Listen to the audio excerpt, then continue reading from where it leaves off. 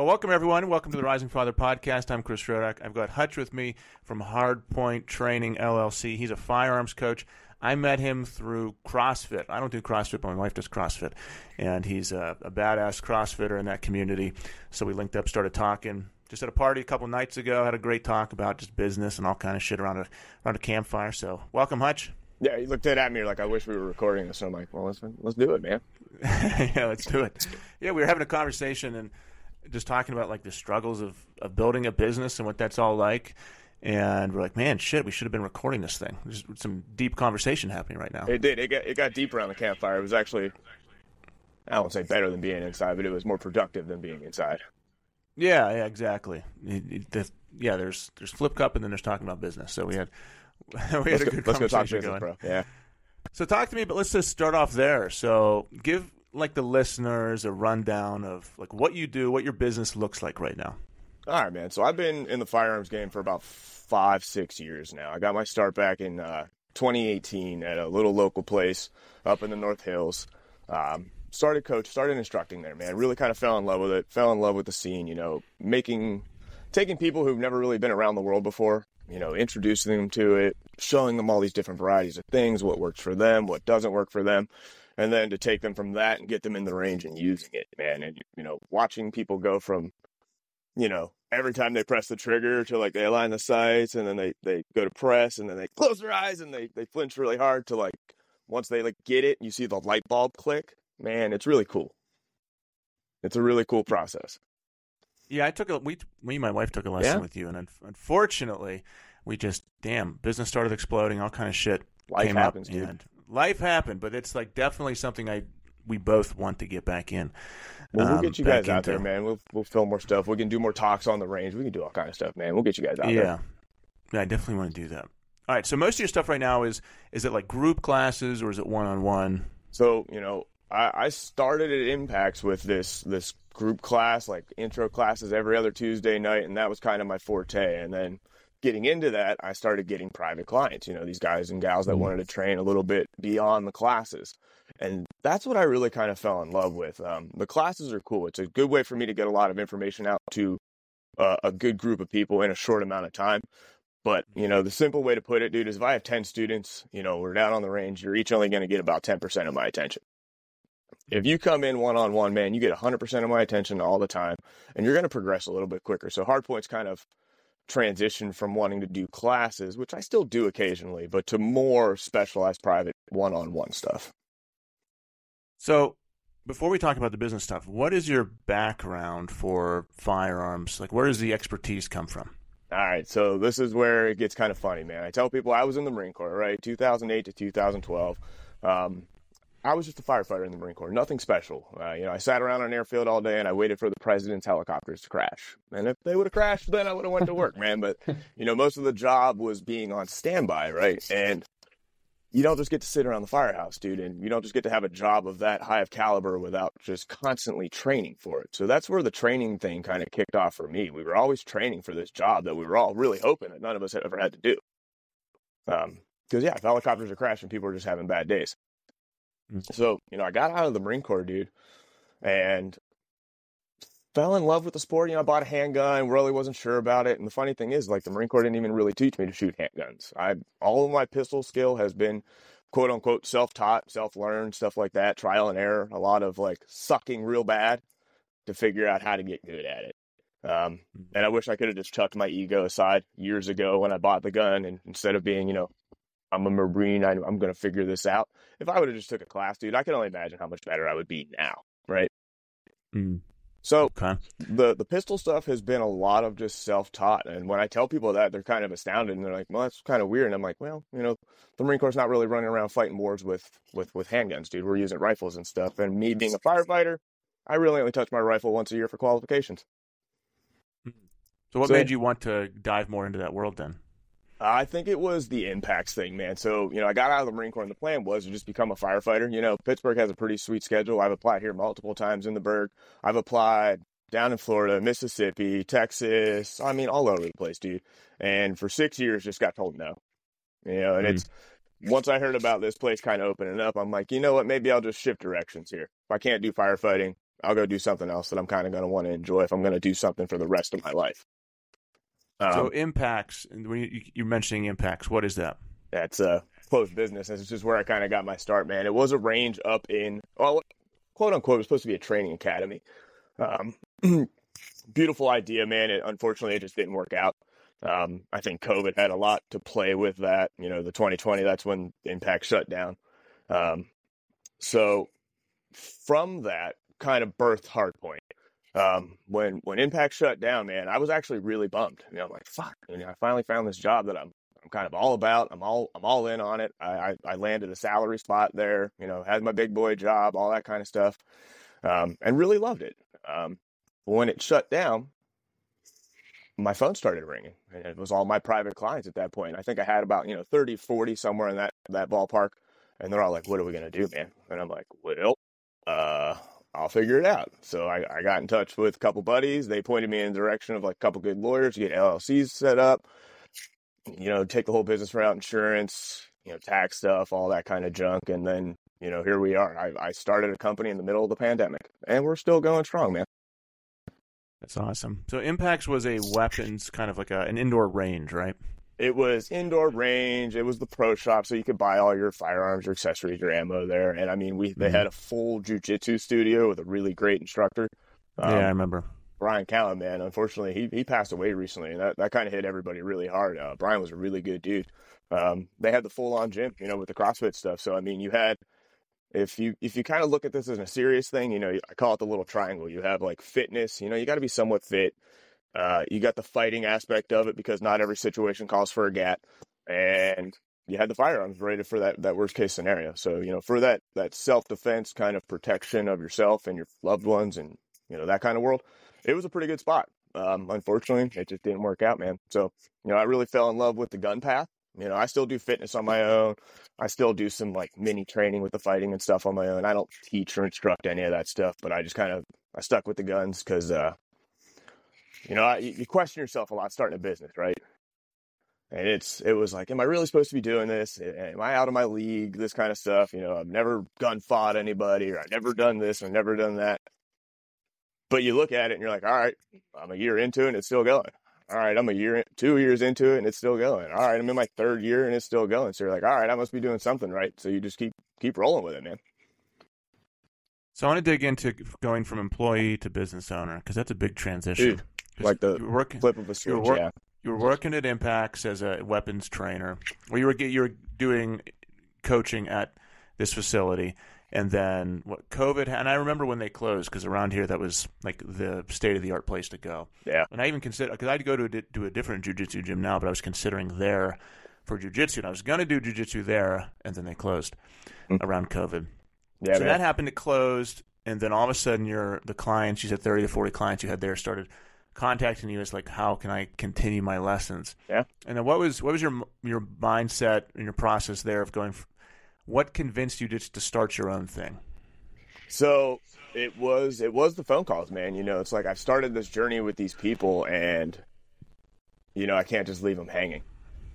So I wanted to figure something out, and the hardest part I think to figure out, honestly, man, the guys that I got hooked up with, like starting the LLC was easy. Getting the insurance was easy.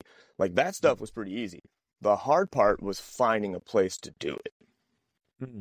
Not a lot of ranges allow outside organizations to come in and conduct training on their facilities. Does that make sense? So I did get hooked up with a buddy of mine now, who we're going to dive into the night shoot stuff later. He's one of the founding fathers of this stuff, at an outdoor place out in Cheswick, man, a nice little sportsman's club that I spent a few years at. And once I got kind of hooked up there, it was pretty good for a while. And then that tank went off hill, and we could talk about that later if you want to, but that was just a cluster. But it all kind of worked out in the appropriate time, because as that was falling apart, the new place that I'm at now was coming together. And, I was contacted by those guys, one of the guys who works there, and they wanted me to come in. They're like, hey, we want you to come in. We want you to do the training here. We want you to do this kind of stuff. So, and that's where I've been ever since. And that place is called Legion Arms. And if anybody's familiar with like the firearms world, like out in the Pittsburgh area, it's the old Anthony Arms building out in West Mifflin. They got a great pro shop. Their prices are really good, right? I'm not gonna try to float them up too big, but the prices are comparable. I hear a lot of people say that. And right, like even in between lessons and stuff, if I'm not teaching, I'll go up on the shop floor, man. I'll hang out. I'll talk to customers. I'll put guns in hands. I'll answer questions, stuff like that. And they always have a good selection. But yeah, dude, it's been a solid place so far. A nice little home. Yeah, what I liked about our lesson with you, which is pretty long, which I enjoyed, was you had a system 3 hours, in place. yeah. You had a step-by-step process and a system in place, or it wasn't just like hand you the guns or the practice guns or whatever we were using and say, just show me what you know. It was like, no, do this, and you had very defined rules and expectations for each part of the process, which for me is what I need. Like if I can have a 10-step process or system or plan to follow, that's something I can remember. Yeah. So I really like that part of what you were doing. So you bring up a very important word, man. I use the word systems a lot. So, what I tell people about these things is we want to develop a systematic approach for everything we do with it, right? From how we hold it, how we grip it, how we see the sights, how we press the triggers, how we load it, how we unload it. We want to do all that stuff the exact same way every single time. You didn't get good at driving your car by driving your car 74 different ways, right? You just drove your car one way and now the car is just an extension of you, correct? That's kind of the ultimate goal with this thing, man. I actually compare shooting to driving a car quite a bit. I tell students, I'm like, look, when you first got your learner's permit, you were probably like really fucking tense, hyper aware, hands at 10 and 2, proper seat belt, right? Adjusted all the mirrors and you were really paying attention, right? And they go, yeah, absolutely. And I look at them, I go, do you think about driving your car now or do you just do it? And they go, yeah, I just do it. And I go, well, that's what we want to be able to do with the guns, man. That's awesome. Yeah, I'm looking forward to getting back into that. Whenever you're teaching anyone, the private lessons or group or whatever it is, what do you feel like is their first hesitation to starting something like this? Or like they've never, like for me, whenever I started, it's like, yeah, I bought a handgun. I never really touched it. I didn't know what to do with it. I just felt like as a guy, I should have one in my house. And then that's where we're like, okay, well, I need to know how to use it, which is why we called you. But what's like some of the hesitations people have to getting into this whole world in the first place? They're just weird, man. They're I tell people all the time, these things are designed to do one thing and everybody knows it. It's to destroy what's on the other end of it, right? And it's a big chunk of responsibility that you take on whenever you pick one of these up and you have it in your hands and you strap it to your body and you wear it around. I think that's a big one of it. A lot of, and honestly, a lot of uneducation, right? A lot of people aren't too spun up on things. I tell people, in classes and in training and stuff like that, I go, where do you guys get all your gun knowledge from? And they kind of think about it and I go like movies and TV shows. And they're like, well, yeah, kind of, sort of, we just do what we see on TV. I'm like, yeah, every bit of that shit is wrong. So find a good instructor, find somebody willing to sit down with you, explain this stuff. He can explain why all that stuff's wrong. I don't know if you're familiar with the show NCIS. I know about it. I know it exists. I've seen the advertisements, but I've never watched it. I was a nut job for it, man. I love that show, right? So with that being said, I could probably make a 5-hour-long PowerPoint presentation of what not to do with guns just from that show. And that's true story. The fancy looking things.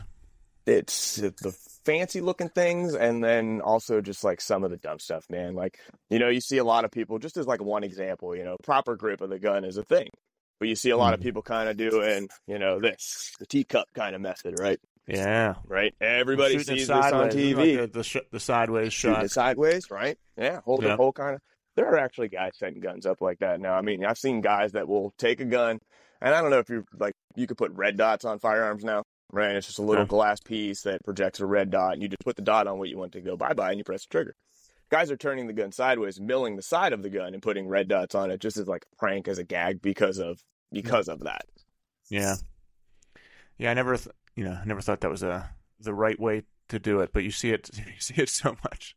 See it quite a bit, especially on. Yeah, it's funny, and it's crazy as that sounds. You see people shooting like that, and you're like, keep shooting like that. Because if I ever have to gunfight you, I'm probably going to win. What are some of the safety things that, and I remember on our class with you, we went over just tons of this, which I really loved. But what are some of the safety mistakes and concepts people should know? Like if you're listening to this, you've got a gun at home, but like me, you don't practice with it a lot, you don't use it a lot, or you're considering buying your first one. Like what are some of the, I guess a first question, question would be, what are some of the safety mistakes that people make? Let's dive right into safety then, man. Check me out. If you guys go to my website, 412firearmstraining.com, you can click on the safety rule tab up top, and it will pull up all four of the firearm, like the fundamental firearm safety rules. And these aren't prevalent to any big organization. These are just the rules if you own a gun, man. And simply put, rule number one is you always treat every firearm as if it's loaded, even if you know that it's not, man. Because if you always treat it if it's loaded, you're not going to do dumb shit with it. Does that make sense? You got weapon safety rule number two, right? Which is always keep the gun pointed in a safe direction, right? Away from anything you're not willing to like destroy, buy, stuff like that. The third one being you're going to always keep your finger straight and above the trigger guard. This is where some people kind of mess up, right? They see this, right? And that's kind of a thing. And in training, I explain why this is a bad thing. But we always want to be up and above the trigger guard until we've just aligned the sights and we've made the conscious decision to shoot the gun. And the fourth safety rule is always identify your target, man. You got to know what you're shooting at, and you want to observe its foreground and its background. Meaning you want to know what's going on in front of you and the target, like between you and the target, and what's going on behind the target. And primarily, you should also know what's kind of going on around it. But some of like the safety things that you'll see right off the bat, I will say to a new shooter, take your finger off the trigger 1,000,000 times, right? Because it's not ingrained yet, right? If I come up onto a target and I align my sights, I come onto the trigger and I can press the trigger. But I know as soon as I'm done, I'm going to take my finger off the trigger and then I can bring the gun down. Most new shooters, man, they just kind of shoot and they'll just come down in here, right? And is it the worst thing in the world, as a new shooter? No, but we want to ingrain good habits just from the get-go, man. Simply put, if you're not shooting the gun, you shouldn't be touching the trigger, right?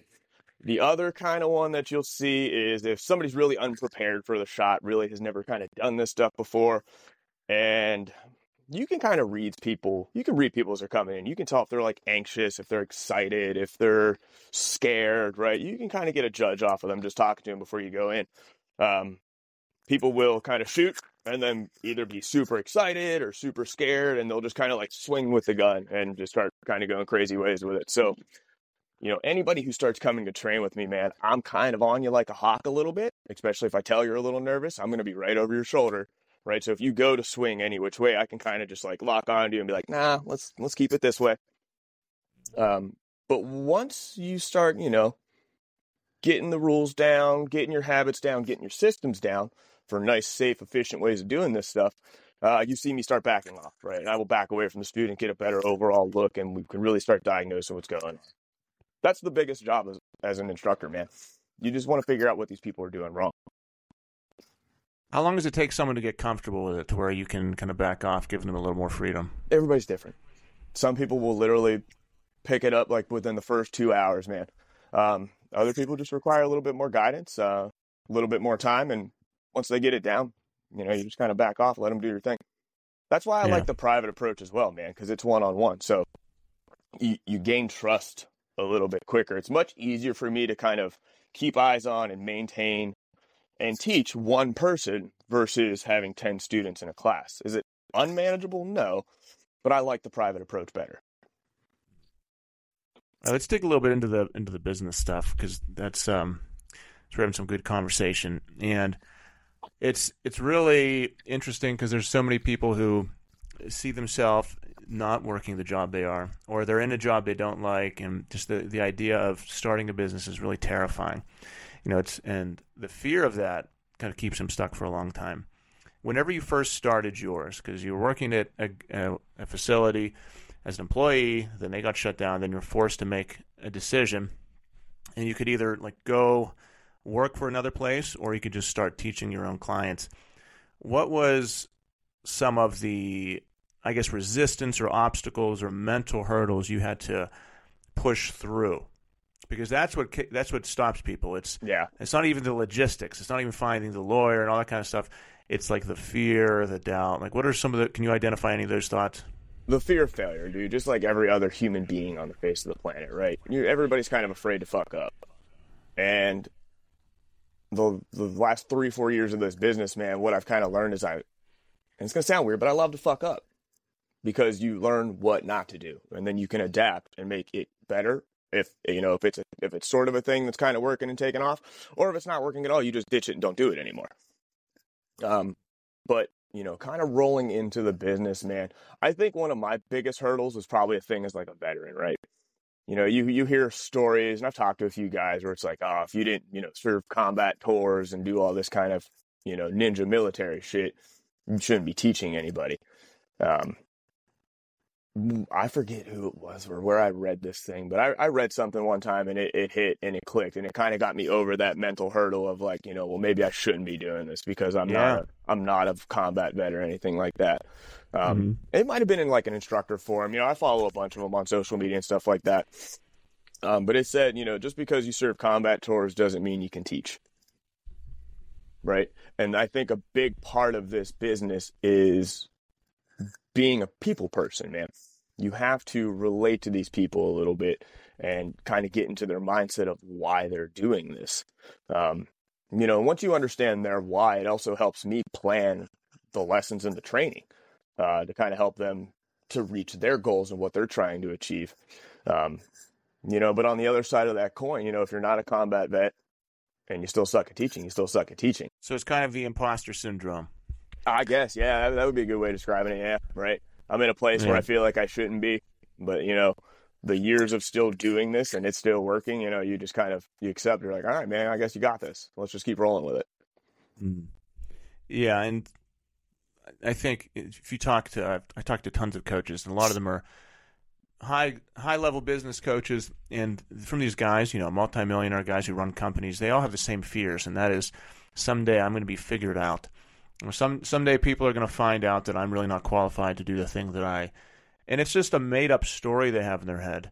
Yeah. But they choose to do it anyway. That's the only difference. Is if you're, considering starting anything like a podcast, a blog, anything, you think about the thing you want to do, and then you have that voice in your head. And it's like, oh, well, my cousin might at the next, bar mitzvah say, well, why are you qualified to do that? And you're just making up these stories of people tearing you down.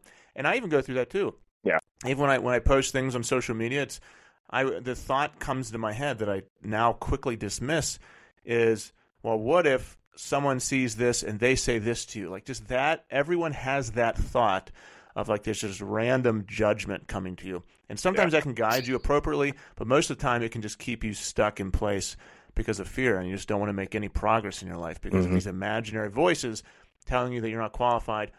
But I love that you said you love to fuck up, because unless you have that attitude, you're not going to try anything. You have to be willing to fuck up and fail, and you have to be willing to try anything. Absolutely, because if you're not willing to fail, man, you're just going to remain where you're at. And I get for some people, like, if you're cool with that jive of the 9-to-5 grind and you're happy with life and you're married and you got the kids and, and that's your thing and you're genuinely happy, like, fuck it, man, I'm good with that. There's just others on the planet who want to drive, who want to push a little bit harder, who have the time and availability to kind of grind and make something like this happen. And we shouldn't be held like, in a bad light for that.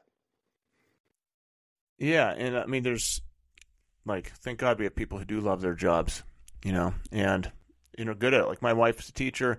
She loves teaching. She's a great teacher. So she loves what she does. Yeah. And if at some point she wants to stop and do her own thing, I would 100% support that too. But like everyone, the goal isn't wealth or entrepreneurship or whatever. Like the goal is fulfillment. In my eyes, it's I can get down with that. Are you doing what brings you peace, what brings you fulfillment, and what you're meant to do? Like how are you meant to impact the most amount of people? And if that is you working any type of job, then great, then continue doing that. If your path takes you away from that, like yours did, like mine did, from quitting that and adjusting and pivoting, that's okay too. And also, you don't have to stick with what you do forever. Nope. Like just because you started a job when you're 21 doesn't mean at 55 or 65 you have to die with that same job. I mean, your life can take many different arcs. Kind of follow up with that. Your business can take the same approach, right? You don't even have to stay in the same business. You could pivot, pick another business, go that route. I mean, I'll be honest with you. Over this last year, I've been looking at other ventures, not in the firearms world, not anything like that, but definitely other ventures to start setting up. I'm going to use that term, like that generational wealth type deal, man. You know, I don't want to just set myself up and my kids up. I want to set up like the next 4 generations, 5 generations of Hutchinsons. That's kind of a driving force, a goal for me, especially my brother's got a baby due in like 2 weeks, right? So that's the first little baby popping out, dude. So like it makes it a little bit more real. You're like, all right, well, we're going to continue this family on. We're going to continue this name. Let's make it something. Let's make it a household name kind of deal. Mm-hmm. Right? Yeah, and you can't. It's hard to do that if you're stuck in certain circumstances. Like if you're at a job that is where your income is a ceiling, you know, you have your option. If you're not willing to do a side hustle or start a business, your income is limited by the amount that people are giving you. You know, just the time you put in. Selling your time for money. Time, exactly. It's a time to money connection.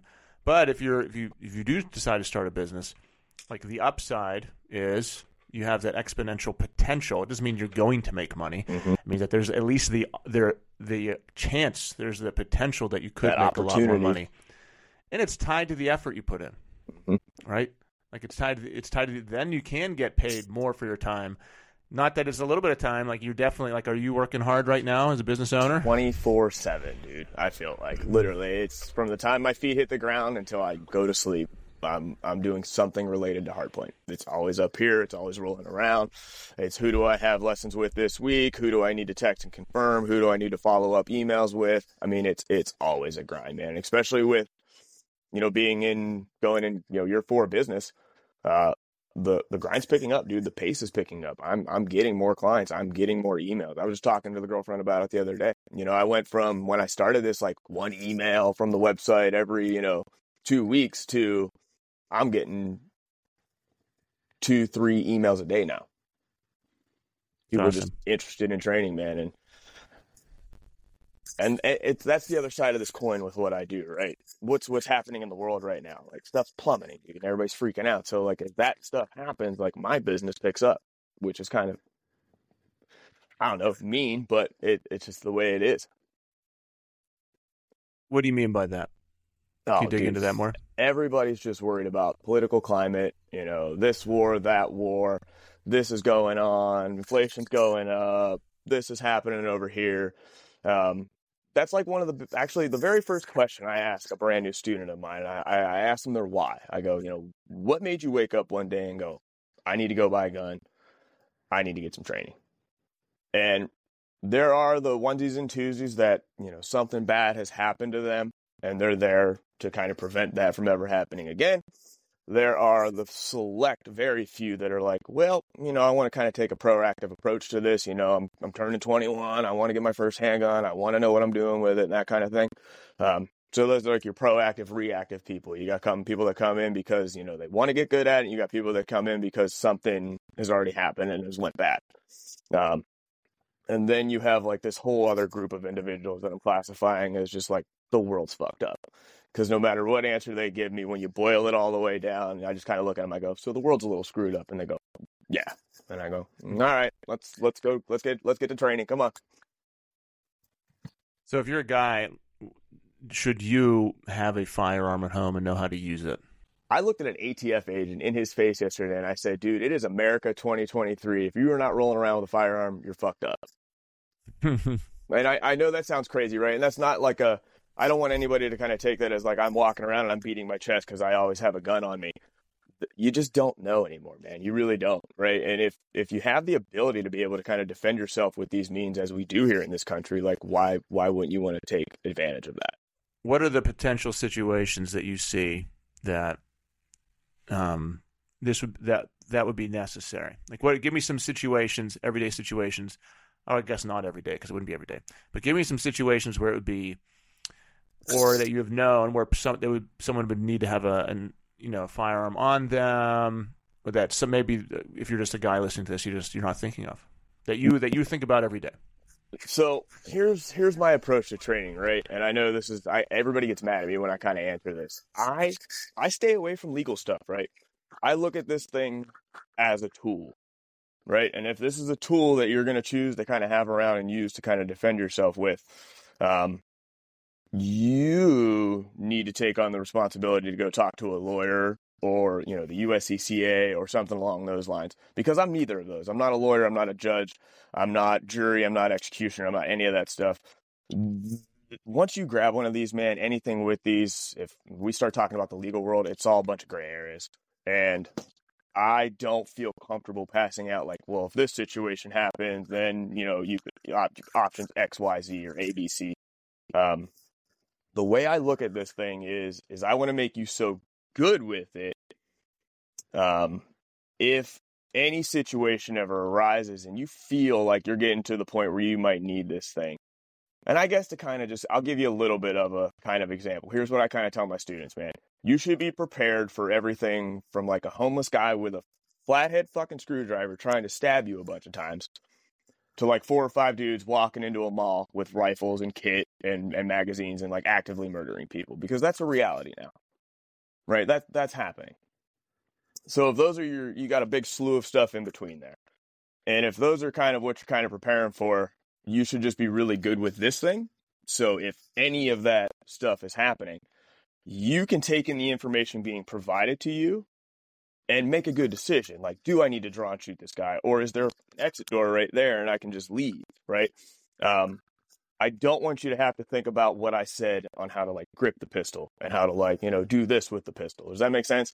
I want you just so subconscious with this thing that everything else you're taking in that information, right?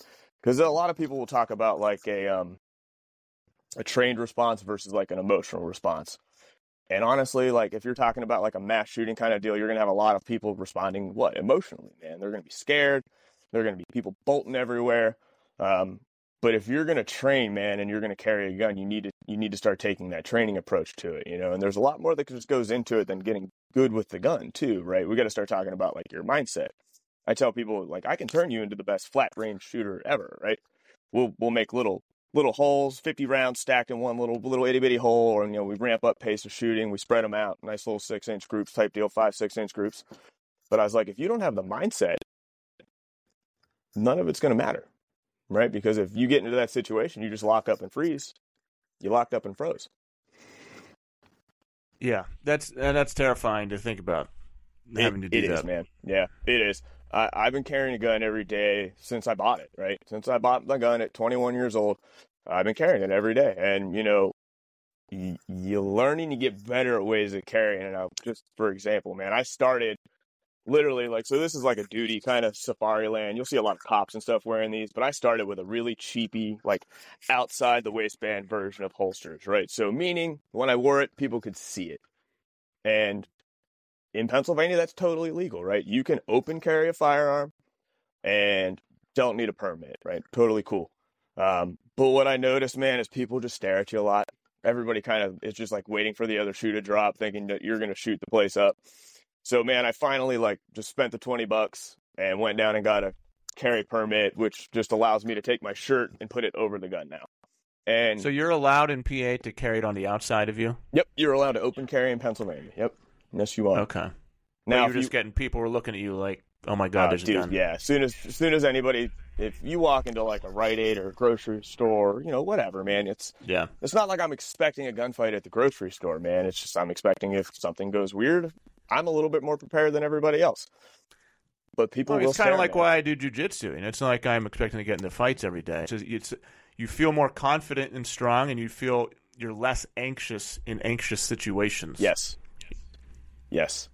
And that's what that training does, man, because, why you feel less anxious in those situations is because you have shit to resort back to, right? So when we talk about in the training room, my buddy Mike uses this analogy, tools for your toolbox, man. My buddy is a really good, defensive tactics kind of fighting instructor, and he just teaches you a bunch of different stuff to use in any given situation, right? It's not like, hey, you're gonna throw a 1-2, and then you're gonna go to this inside clinch, and then you're gonna take them down, and then you're gonna do this.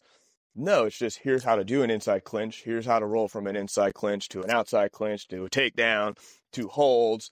And it's just all these different tools for your toolbox. So whenever, something goes wrong, your little filing cabinet of tools light up and your brain goes, which one do I need? And you just take out which one you need.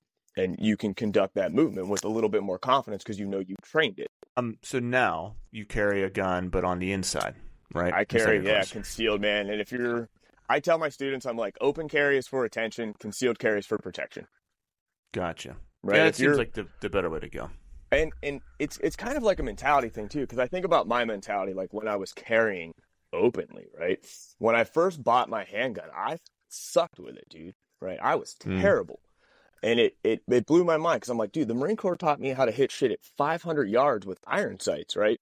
And here I am, I can't hit this little thing at 5 yards with a pistol. Yeah, I was blown away by how bad I was with the handgun.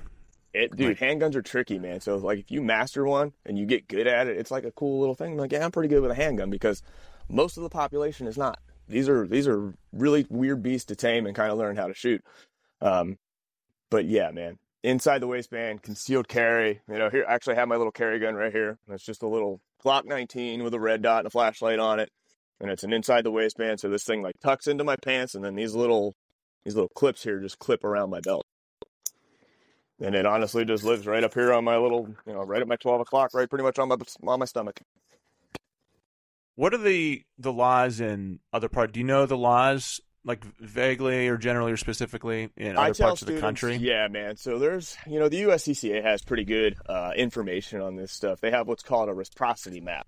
So you can jump on their website and you can go, I got a concealed carry in Pennsylvania. Go. And it pulls up just a map of the United States. And it tells you where you're good, where you're not, where you are good, but with some restrictions and stuff like that, man. So that's a really nifty little tool to use if you're going to travel from state to state with it. And if you are going to travel with a firearm state to state, make sure you look up the laws and figure out how to transport that thing without, you know, getting in trouble.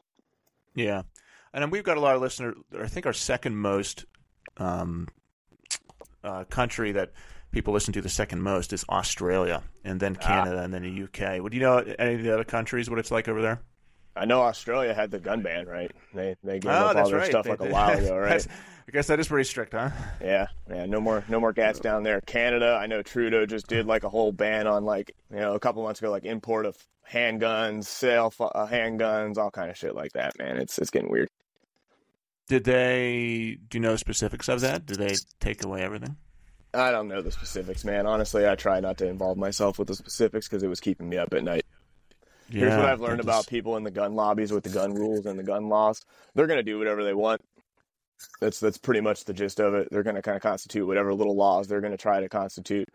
And they're just going to try to keep moving that post just 1 inch at a time. And, you know, with me saying all this, I don't believe like any sort of like full scale confiscation is coming to the United States. But what I do think they are going to try to do is just outprice it, right? If you can afford it, then yeah, you can shoot guns. But like I talked to a couple of buddies in the ammo industry, man, and like every 4 years, like clockwork, ammo skyrockets, right? Because the political climate gets weird, the election happens, everybody starts stockpiling ammo and stuff like that. So prices soar, demand soars, supply goes down because everybody's just stockpiling stuff. So if you got some firearms and you're in the United States, I'd start looking for some ammo and stocking that stuff up because it's going to start disappearing soon. And if you do find it, it's going to be just astronomically expensive. Yeah. And so all this whole global climate is kind of good for business, I would assume, right? It sucks, man. But yeah, fear sells. Yeah. Fear sells, dude. But at the same time, you know, there's stuff happening, but it's also just like learning how to defend yourself or anything. It's good just to have that safety net of that's the other side of the coin, knowing that right? You can handle yourself if something does happen. Exactly, right? That's the other side of that coin. So, you know, I'm sitting here saying like all the political climate is happening, everybody's scared. But like once you buy a gun and you get pretty good with it and you carry it every day, right? All that stuff just kind of melts away because you're like, I know it's not directly affecting me. I can still go carry about my daily activities and that kind of stuff and conduct my day. But I'm just a little bit more prepared that if some stuff does happen to go down. I don't know. The FBI just raised the terror alert at home. I'm not sure if you're aware of that. What'd they do? They raised the terror alert at home here in the United States. I think I read a passing headline about it, but it was in the middle of doing something else, and then I just remembered it when he just said that. You're like, so oh, not what happened? Yep. Get past it. And that's just kind of where I'm at with it, man. It's not like I don't care about terrorists coming over the border at the southern border right now, along with cartel members and a bunch of other people. There's too much. I mean, you could you could spend your entire day worrying about things to worry about. Literally, yeah, 100%. And get nothing done and affect no one and nothing because you're worrying about it. Mm-hmm. Like if I read every headline and knew every single person that was killed or everything that happened, It'd be a full-time job. Nothing would affect anyone. I would get nothing done. Then I wouldn't be able to actually help people, which is my job. Like me worrying about shit that doesn't matter, or I mean, not that doesn't matter, but shit that I have no control over. 100%. Does nothing for my ability to help people. The puppets around the world will play their games, man. They'll move their chess pieces. They'll have their wars. They're just going to do that. That's what they've been doing forever. So, let them do that, and just go about your day, guys. I feel like there's a line between being prepared and training for weapons and doing that kind of stuff and being the full prepper. Like paranoid guy, which I used to work with a guy like that who, man, every time you talk to him, the world was ending. He knew every single headline, every single thing. It got to the point where talking to him was a chore and just like nod your head. It's exhausting to talk to those guys because it's just every single negative headline, they bought in 1,000%. Like they clicked on that article, they sent the ad money to Google. Like they got their emotions, every single clickbait article, they're giving Google money. Yep. And it's just like, and then he has like 30 guns at home. He's got a whole warehouse of ammo, and just like went full deep end. It's like there's that. Then there's also just making sure you're ready if something happens and having peace of mind. Being prepared, having a plan, dude. Having a plan is going to serve you better than having 30,000 rounds of ammunition. And 800 guns and a warehouse full of this and a warehouse full of that and an underground bunker over there. Like having a plan is going to serve you a lot better. Not just having a plan, dude, but like, if we're talking like that kind of level event, you're going to need a network of people, right? You think you're just going to survive the apocalypse by yourself? Good luck. And part of it, I also think, is like nothing else is going on in your life. So you have to obsess yourself with one thing that takes up all of your time. And there's a certain kind of person who really wishes the world would collapse like that. Yeah. Because they have nothing else going on. And if there's no order, if it's chaotic, then they can, then they don't have to worry about setting goals and waking up early and going to the gym and eating healthy because they're going to die anyway. It's like I can live the boring, disciplined, consistent life and go towards goals. Or, hey, I can be I can be this crazy prepper and the world could end tomorrow and then I don't have to worry about any of that shit. And like, check it out, man. If you want to prep, I'm not talking shit on it. Go ahead and do your prep. But at some point, like, the prep has to end, right? You can't just continuously keep prepping for this event that may or may not ever happen, right? Yeah, I don't have anything to get prepping as well. I think some of that shit's really cool. I'd love to have an underground bunker. I'm talking about the guy who, like, he's obsessed with it. Like the all the guys obsessed that are stockpiling ammo and driving up prices for everybody else like us. Yeah, those guys. I know who you're talking about. Yeah, the ones who you go to. It's the uncle at Thanksgiving. That's the only thing he talks about. The funny part about hey, how's this weekend? He's like, oh well, no, he just goes straight into that story. Let me tell you what happened this weekend. Yeah, exactly. I used to be that guy, like, big time, man. I've had to, like, really step away from that because you like, me being prior military and stuff, like, I pay attention to the world, right, and what's going on in it. And at some point, you're just like, I'm good with the world, man. It's fine. It'll either burn itself down or it won't. Whatever. Yeah, and like, what is your ability to have an effect on what's happening? Like, what is your priority of impact? That's my what's judgment your plan? Is. Yeah. If I'm worried about this shit 24/7, what am I going to be like to my wife? What am I going to be like to my kids, to my employees, to my friends? I'm just going to be that stressed out, anxious, annoying dude who at his most important jobs shows up as his worst self. Yep. When in reality, you worrying about this has no effect on anyone. But it does. It has a negative effect on the people around you. On you and but people you're not around having you, any positive impact. Mm-hmm. No. And that's, like I said, man, I've had to really kind of step back from that stuff. And the business has helped because it keeps you occupied. It keeps you busy. You have purpose again. And that's like a big thing, I think, for a lot of veterans, man. You get out of the military, you're still with such a massive purpose at 18, 19 years old. And it's like, I'll use my example. I applied for a job at FedEx and I got told I wasn't qualified to drive a van. Right. But when I was in the Marine Corps, dude, I drove fire trucks, tankers, rescue vehicles, like all these massive vehicles, but I couldn't drive a van. It's like you lose that sense of purpose. So like when you lose that sense of purpose, you're looking for another one. And I think I started like finding it in that, like, well, the world's going to end and this is all going to happen and da-da-da-da-da. And then You do. You recognize it. You're like, well, I'm kind of miserable to be around. Nobody really wants to be around me. Yeah. And it clicks. And you're like, well, maybe I am the problem. And you're like, maybe it is all this stuff that I'm ingesting and that I'm consuming. Maybe I need to take a step away from that for a little bit and kind of clear my head and get a path for myself. Yeah, and if you're that guy, you don't see yourself as that guy, but you try to pick up the clues, because I feel bad for that guy. And the guy I'm thinking of is so far in the deep end, he doesn't know it. But as soon as he's done talking to a group of people, everyone's like, my God, will that guy shut up? Like, you don't understand that you're that guy who's just so far down the hole. It's all you talk about. The world, it's just calamity after calamity. The world's going to end. But man, eventually, no one wants to talk to you. Yeah. No one's gonna believe you. Everyone just thinks you're crazy. Mm-hmm.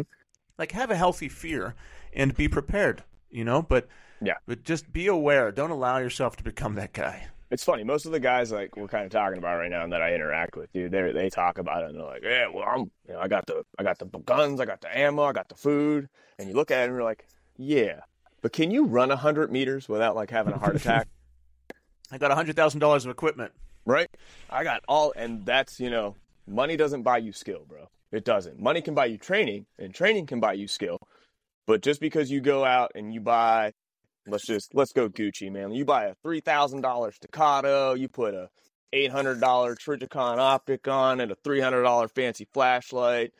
You buy all the fucking holsters and the race belts, a couple $100 more there. And before you know it, you got $5,000-$6,000 worth of shit and a handgun. But you fucking suck with a handgun. And speaking of high price items, I wanted to talk about these night shoots to pivot to that. We can do that. Fun stuff you can do with guns. Stand by. Give me a second, bro. Give me 1 second. Yeah, good. Yeah, man. We got the East Coast Night Shoot coming up November 10th and 11th. You boys are in the area. It's up in Ohio. EastCoastNightShoot.com. You can check out what the event's about and grab some tickets. So what is a night shoot? Because whenever you talked to me, I didn't think this was even a thing. I didn't know people did this. I didn't know people were going on weighted rucks in the middle of the night right by my house. I was like, what's going on? This is a cool world. Talk to me about it. Stuff's getting weird, man. So yeah, dude, one thing that's becoming immensely popular in the firearms world is all of your cool night vision stuff, right? I got, my brother's setup, man. My brother bought the helmet. He bought a set of tubes.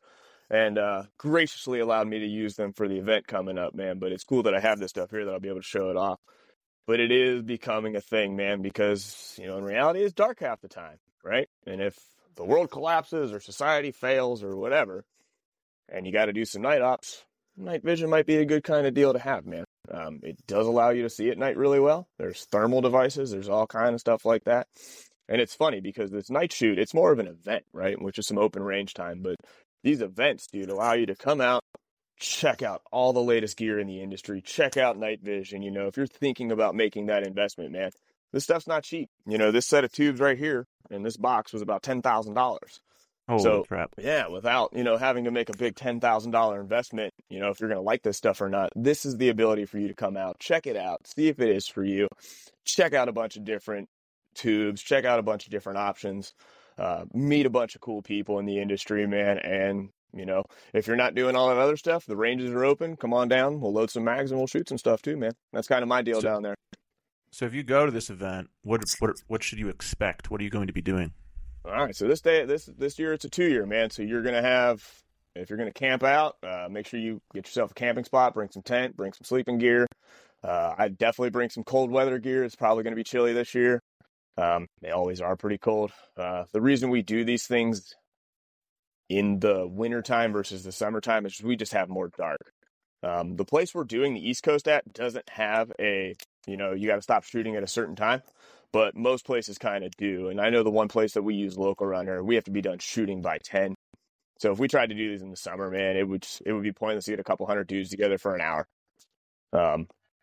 But you're going to want to bring all that stuff. Bring whatever rifles you have. If you don't have any night vision and say you have like rifles, pistols and stuff with, the flashlights or the white lights on them, you can 100% bring those and shoot those at night as well. Because, most people, when they train with their firearms, they never train for night, man. It's always an indoor range or it's an outdoor range during the daytime. The indoor range is really well lit and all that kind of stuff. And they might have the flashlight on the gun, but they don't really practice like getting it up, turning it on, getting up on target with it. When we start talking about light sight, it's like a very wax on, wax off mentality, right? You don't want to be the guy who just like turns the light on and leaves it on, because if I'm a bad guy, what am I going to shoot at? I'm just going to shoot at that light. So you learn to kind of operate it when you need it, turn it off when you don't need it, move in between that kind of stuff. But the night shoots, yeah, they're not so much a training event as they are just to come on out and have a good bit of fun. So you'll need rifles, you'll need your pistols. Everybody keeps asking how much ammo to bring. We're like, be a man, bring it all, right? So, if you bring like 60 rounds for your rifle and your pistol for the whole weekend, you're going to be really bored, right? So go get some ammo, come on down. We'll run you through a bunch of different like setup courses. Each range is going to have a safety officer on it floating around.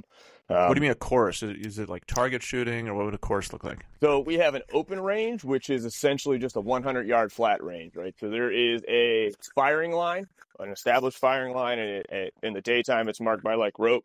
Right, at nighttime we mark it with chem lights, so nobody kind of knows to go in front of that stuff. But you can kind of just walk up to that. You can load on the line. There's a bunch of different targets and steel and stuff that you can just kind of openly shoot, do your own thing. And then before you step offline, you just unload, you clear the gun out, and a safety officer comes by, clears you out, visually inspects that it's empty, and then you're clear to step offline. So at these events, if you're not actively shooting, we call it a cold range, though everybody is unloaded, right? And the only time you're going to load the gun is when you come up to actually like do your shooting. Along with that 100-yard flat range, there's going to be I think the 900 or 1,000-yard like unknown distance range. So they'll have a bunch of different targets from, 4 or 5, however many, wherever they're going to start setting them up, like out to like 900 or 1,000 yards, 900 or 1,000 yards. And with that stuff, you'll have a lot more of the long guns, you want to call them sniper rifles or whatever. But with those, you're going to have like clip-on thermal devices, which will allow you to see like heat signatures and things like that. You're going to get to check out all kind of cool stuff. And then on top of the unknown distance range, you're going to have a couple pistol bays that will have like courses of fire set up. So, most people kind of correlate shooting a gun with like going into the range, standing in their little box and, doing some shooting and then they're done. No, you're going to come up, you're going to load, and you're going to like move to this window and you're going to shoot a couple targets through the window. And then you're going to move over to this little wall and you're going to move around the wall and shoot some stuff around the wall. And it's a little bit more dynamic than just your typical flat range kind of stuff. Mm-hmm. By no means is it anything high speed, right? Because we get people that, can do this stuff really well and they come out and they burn the course down and they're safe and, they understand all the rules and it all works. And then you have guys that have never done anything like this before, man, and they just require a little bit more guidance. So as they're kind of going through it, I just got like a hand on their shoulder and I'm just kind of walking them through it, right? So you got guys that burn it down real quick. You got guys that are, totally new to this. So you got a whole variety of people that show up to this stuff, man. So it's a really good time. If you're interested in any sort of night stuff, man, come check it out. And they have night vision stuff there for you to use. Dude, you're going to talk to so many people they all have tubes, they all have this. You have questions on anything, just go talk to them. Most of these guys, man, because, having the night vision just isn't enough, right? So you buy the, let's get the tubes out real quick. Boom. So you buy the set of tubes, right? The night vision tubes. And then you got to buy the helmet. And then you got to buy the mount for the tubes, right? And then you got to buy the battery packs and you got to buy all the other stuff for it. So this stuff gets expensive really quick. And then on top of that, you have stuff that goes on your firearms that helps make this stuff work too, man. So you're talking about all these different IR lasers, these IR lights that are on these rifles and handguns. And you're talking another couple $1,000s for these things.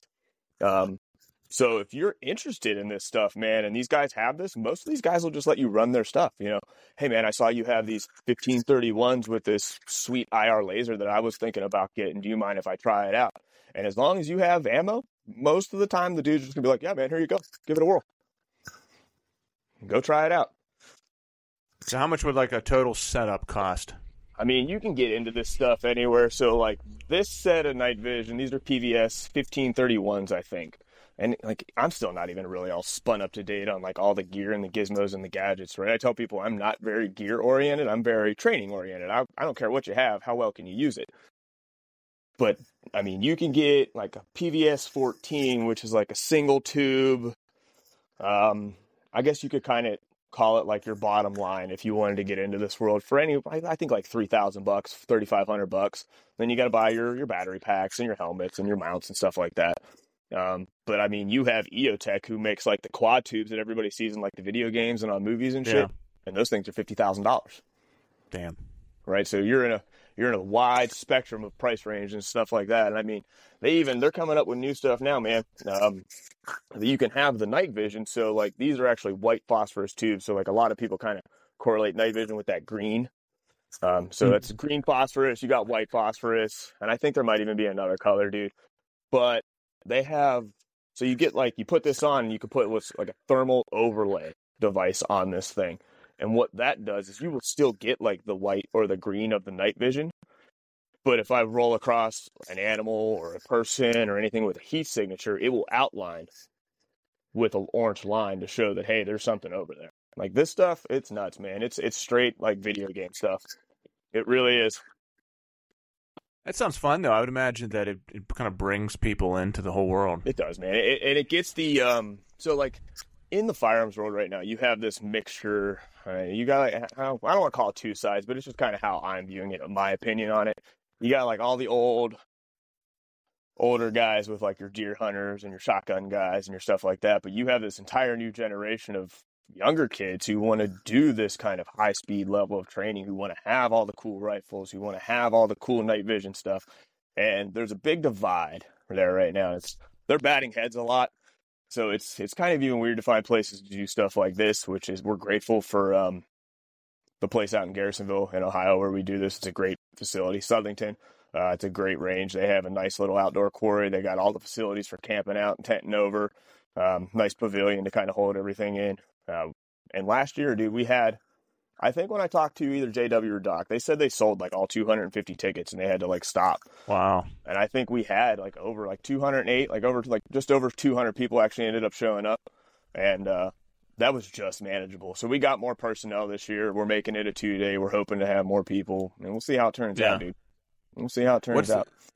So you said there's a difference between like an older generation and the younger generations and their perspective towards this? Yeah. What do you mean? Simply put, dude, everything that we do with firearms now in the realm of like drawing the gun and moving while we're shooting and stuff like that, that stuff's all dangerous to them. Does that make sense? Okay. These guys were taught, come onto the bench, get your sights onto the trigger, press the trigger, come out every time, right? You're doing that. And when I get hunters that come in and train with me, that's the biggest thing that I have to break with them, dude. They will, if I want them to shoot 5 rounds, they don't just go 1, 2, 3, 4, 5. They go, and they bring the finger out. They go back in and they do another shot. And they come back out. And I'm like, guys, no, shoot 5 rounds straight through. And that, it's the mentality towards it, right? So when I was at the club, man, me and the board bashed heads a lot because it was just a lot of the older generation. And I've never had any sort of incident. I've never had anybody leave any of my training or any of these big, massive events that we do with any new holes in them or bleeding out or anything like that.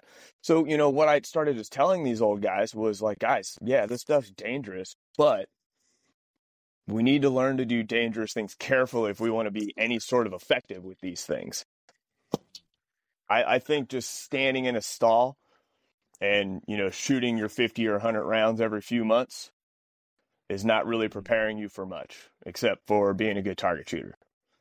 When you really start getting into this stuff, we do like stress shoots with kettlebells and sandbags, and we'll get heart rates elevated and stuff. And it's like, all right, now you're going to go to that cone. You're going to shoot those 3 targets. You're going to move over to that cone. You're going to shoot these 3 targets. And I look at this just as like a skill set developing, man, because that's all really shooting a gun is. It's a skill. If I can develop that skill, it's one less thing people will have to think about, when shit's getting weird. So like introducing those stress shoots, getting their heart rate elevated, getting them breathing a little bit heavier, kind of helps me simulate that adrenaline rush that everybody's going to get if shit gets weird. Gets the brain a little bit foggy, and instead of me going, hey, just shoot this one target, I'm having you move, I'm having you select multiple targets, right? You now have to think while you're fatigued before you shoot. We can't just be shooters, man. I'll quote Travis Haley on this. Thinkers before shooters. Got to be thinkers first, man. You got to have a good mentality towards this stuff. And like we said about learning to do dangerous things, but carefully. Mm-hmm. I have the same perspective with my kids, because I let my kids do some dangerous shit that other parents would shake their heads at, like giving my kids machetes to chop the weeds down. But cool, dude. Your kids will be harder than everybody else's kids. they also need to learn how to hold knives and cut things and, shoot BB guns and archery. My kids are into archery and shooting BB guns and all that kind of stuff. If you guys want to do a lesson with the kids too, man, bring the kids along, because I have those training pistols and stuff that we can get them started on. So why do you think guys, or just anyone listening, what would be a good reason for them to consider buying a firearm, getting into this, starting to learn more about this world? Like, in your opinion, as a firearms coach, why should they consider getting into this? It's that level of security, man. And if you get into it without the intentions of going like full into it, I tell people it's like a false sense of security. But if you get into this stuff and you get really good at it, man, it's just like with the jiu-jitsu, how you said you're super confident, going into any sort of situation with like a bar and stuff. If, I tell people, and again, I want to make this very clear. I don't think that this is like a first resort thing. This is the absolute last resort. But if you find yourself in that situation where, your brain starts racing, you're like, well, man, if I don't do something, like somebody's going to get severely hurt, somebody's going to get killed. If you train with this thing and you make good decisions, hopefully, that day the law's on your side. But training is important, man. And again, I do kind of get down with people. The world is getting a little weirder.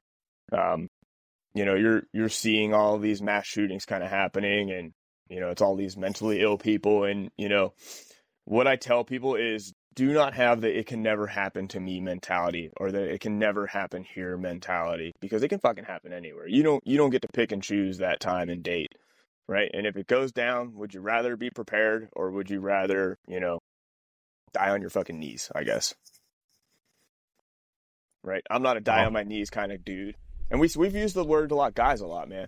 And I know this is like a rising father thing, but dudes, get the wives involved, man. I will tell you what, I have a ton of female clients, and I'm going to break everybody's heart. Most of them will outshoot men. Mm-hmm. Yep. Sorry, guys. It's how it works. Yeah, Sarah loved it. When Sarah had her lesson, she loved it. And she was like, I got to keep doing this. Yeah, that was we did the dry lesson at the gym. Yeah. That was awesome. Yeah, that was good. Whenever you guys are ready, man, I'm always floating around. We're getting back into it. So where should anyone contact you about getting coaching or anything you want them to know? Easiest way to contact me, man. I know with like social media and stuff, with the gun stuff, if you're trying to do anything informative, that stuff's kind of getting shut down. But you can reach me through my website, 412firearmstraining.com. When you pull it up, it'll be a Hardpoint page. And the easiest way to get a hold of me is scroll down to the bottom of that homepage. There's a get in touch section. You can fill that out. The email comes directly to my phone. And if I don't get to you right away, I will get you an answer, though. Perfect. Thanks, man.